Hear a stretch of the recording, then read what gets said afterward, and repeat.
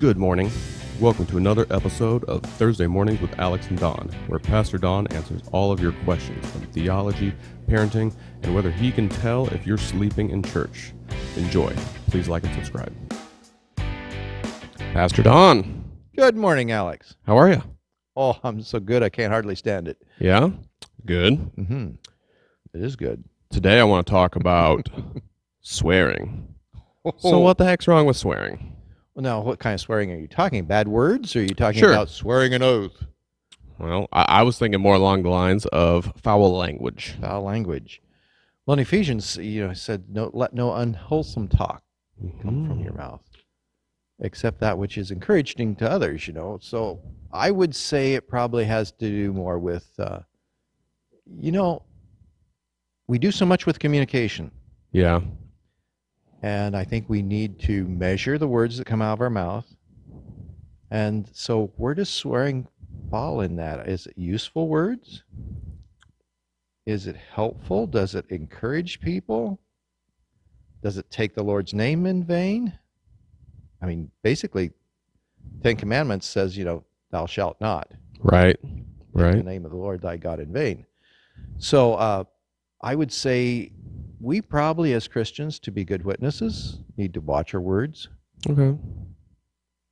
So just to give you an example, that 10 Commandments, don't use the name of the Lord thy God in vain. Yep. It would be Ephesians chapter 4 that talks about let no unwholesome talk. Yep. I think it's after verse 20, I know for sure. 29. Okay. You're doing good. It was in the devotional this morning, so that was pretty easy for me. It was, wasn't it? Mhm. It was easy for me, but I didn't get the exact verse. I had to look it up just so So I we're could using show the you same up. devotional. Yeah, Isn't that cool? Yeah. Yeah. I just thought we had talked about it before. I know we had talked about on these episodes before, using the Lord's name in vain. And then afterwards, I was like, what about just general swearing? I was watching the show on Netflix. They were talking about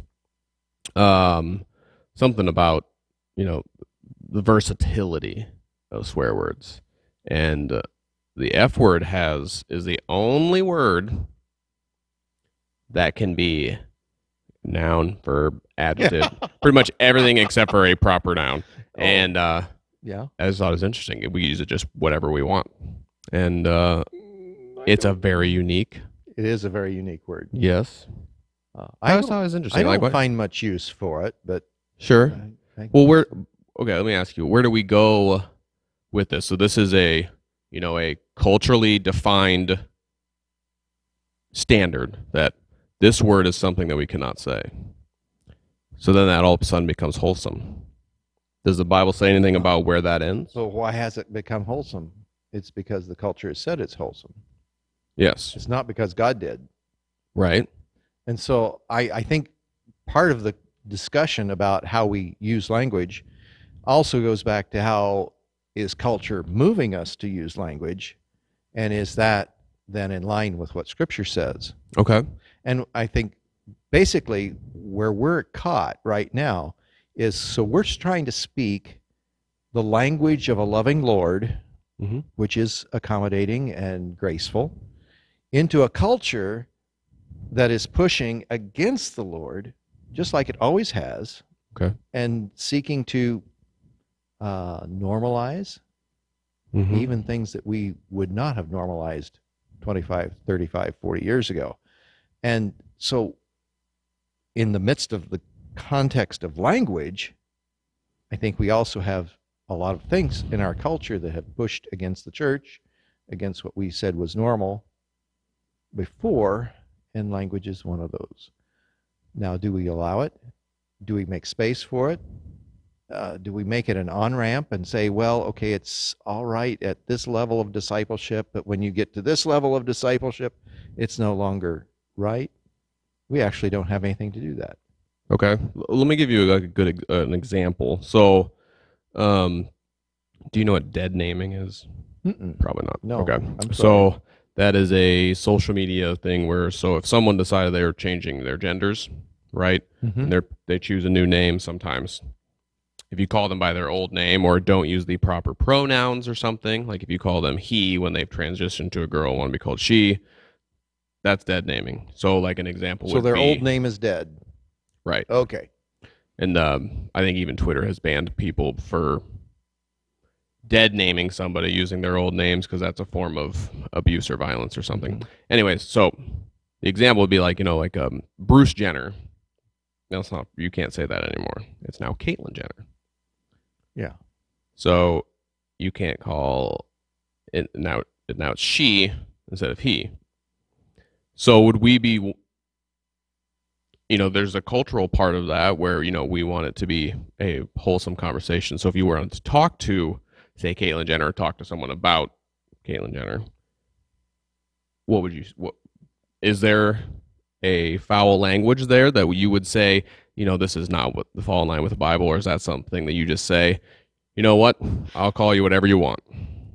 Well, and that's where the conversations happen. So if you want to keep the conversation going, then you'd say Caitlyn, Okay. right? And engage in how they want to be addressed. Sure. If you want to be contrary, well, Bruce, how are you doing? Right. And it's that would pretty well probably end the conversation. It's done. So what are we called to do as Christians? We engage the conversation as much as we can, knowing that I, then as a disciple of Jesus Christ, have to make sure I don't step on this book Yep. and what God's asked me to do. And for me specifically, what God's asked me to do as a minister of the gospel, as a preacher of the gospel. In those conversations, maybe it's an ornery evil streak in my, but I probably would say, so I know you were Bruce. That's how I knew you were Bruce. That's when you were an athlete, you were Bruce. I'm having a hard time getting past that. So forgive me if I still slip it back into that once in a while. It's totally this culture. I don't know that we've had it in other cultural contexts historically. So we have to realize this is something we've allowed to happen. Yeah. There's no historical precedent, right, for this phenomena that's happening right now. That being said, anything that has happened in our culture that's moved that far, we've given it the leeway to happen. Sure. And there's definitely been a lot of pushback from people. I mean, this same example, they're like, well, what did the record book say? Did they say Bruce, or did they now switch to saying Caitlyn? And I think a lot of times the people who are asking those questions are not trying to be hurtful, but are just more confused, which I think is okay. But that conversation is happening. So yeah, I was just kind of curious what was. Well, and see, there's another piece that I've been studying this last week in First Samuel chapter 8, and when Israel finally, they don't have a judge anymore. They have Samuel, but Samuel's sons aren't coming through well, and so they say, "Hey, we're done with this. We want a king just like everybody else." And so it's basically a cultural shift, because they had been relying on leadership from God through these human people, and there wasn't always someone that God could use in that way. Right. And so they're finally frustrated and say, hey, let's go with the cultural norm. Everybody else has a king. We want to have a king too, just like everybody else. So is it all right for us as human beings to press our cultural form on God? And what's interesting is, in the midst of that, Samuel and the Lord are talking, and he says, hey, Samuel, this isn't your problem. They're asking for a king. It's not you they rejected, but it's me they rejected. And I think that's in 1 Samuel chapter 8, verses 4 through 6, 4 through 8 in there. Okay. And can you imagine how God let it happen. Right. And God, in fact, used the kings, Saul and David, to establish a nation. And then, of course, David's sons took it apart and did all that other stuff. Yep. God, I think, continues to strive to use our best efforts. But our focus needs to be Him and His kingdom. Yep. And so often, there's so many distractions that it's sometimes hard to see the kingdom of God through us Yeah. because we allow the distractions. Yeah, and something we talked about, well, what will be last episode, is the gentleness of Jesus. How he preached the gentleness is so much more powerful Mhm. than a lot of us think. He got a lot said gently. Yes, he Yes. did. Although there's those times when he exceeded his boundaries and all of a sudden he cleansed the temple, Sure. and that energy that Jesus had in that act, we often say, whoa.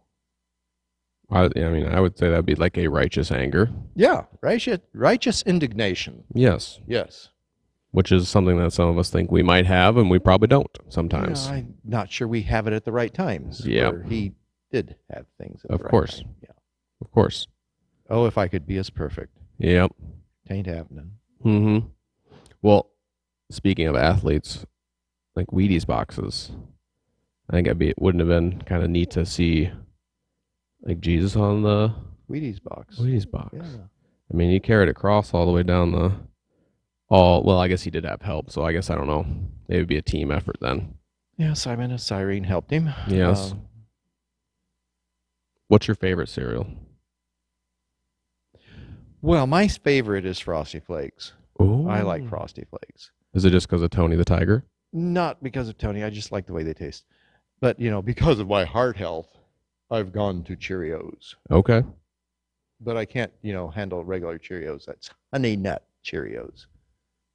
Got to have my sugar Yeah. high. Yeah, of course. Yeah, I remember getting like Rice Krispies. I don't even understand how those ever became a breakfast cereal. There's basically nothing to them unless you dump a bunch of sugar. Right. Bear and rice. That's good stuff. Pretty much just an ingredient at this point. But Yes. I want to add one more question that I actually got from somebody. Offering. Why doesn't the pastor put in for the offering? He does. He does? Okay. Well, it's when I have money. Okay. Yeah, I tithe. Okay. Yeah. Interesting. I try to put it in before the service I see. so that people don't see. Oh, I see. And Okay. then, once in a while I've forgotten and I stick it over there. Yep. But I just figured there was always like something in there because it's like, like the tip jar at the bar. It's like, here, this is what this jar is for. Yeah. yeah. Well, no, not really. No. Previously, we were affiliated with Upper Deer Creek, in part, and so we have given up there, but we also give here. Mm-hmm. And so now here lately, it's been more here. Sure. That makes total sense. I know God wants you to give and tithe, and that's kind of a hard thing. And sometimes I wish the government would do the same 10%, and that's good enough, like the church does. But It would be nice. They should be able to do it for that. yeah. But I believe very strongly in tithing. Does God want us to tithe on our assets too, or just our income? When I read the Bible, it says it comes in first fruits. A first fruits offering is actually given from the first load that comes out of the field. Okay. It's a faith offering, if you will, that the rest of the fields we're actually going to get. Mm-hmm. And as a wheat Well, farmer, not the last 20%, right? well, yeah, it's it's giving out of faith rather than out of some. Yeah. And growing up in Kansas in the wheat fields and realizing that you could be combining and having a really good harvest one day, and that night a thunderstorm come through and hail and just annihilate the rest of the crop. Mm-hmm. To me, the first fruit is a really special Yeah. offering because you're giving it without knowing that the rest is really going to make it to the bin. Sure. So I like the first fruits. I like to write that check to the church first Mm-hmm. and hope that we have enough for the rest of it. But I've also realized that discipline then allows me to look at the rest of the assets as being that, that's God's gift too. That's to me. Right. While I give 10% to him, to his work, the rest of it he freely has given to me. Yeah. I That's don't kind have to of feel guilty at all. right. I like when, the commands and the instructions that we see in the Bible for our lives have a real world. You can see the value in it, right? So even, turning the other cheek every time, or forgiveness in every circumstance. It never really feels like it's right, but sometimes it ingrains in you and it teaches you a really good trait that others will be drawn to. And then things start, all of a sudden you're just like, oh, now I see the value in that. And that some of those things, it took me a long time to realize those things. Realize that there's real world value. Oh, and yeah. God wants you to see that. Yeah. And the bondage that's Mhm. behind when we don't forgive Yeah. is actually a whole lot harder on us than Oh, the person who we think, well, I can't forgive them because they did this back in 1945, and so I can't forgive Mhm. them. And that's a bondage we carry. Yeah. They're not in pain at all. They don't care. Yeah. Big deal. Something they did a long, long time ago, and you can't give it up. And all it's doing is hurting you. It's Right. not hurting them. And it's a spiritual bondage that weighs down the heart. Yeah. It's hard on us. Yes, it is. It is.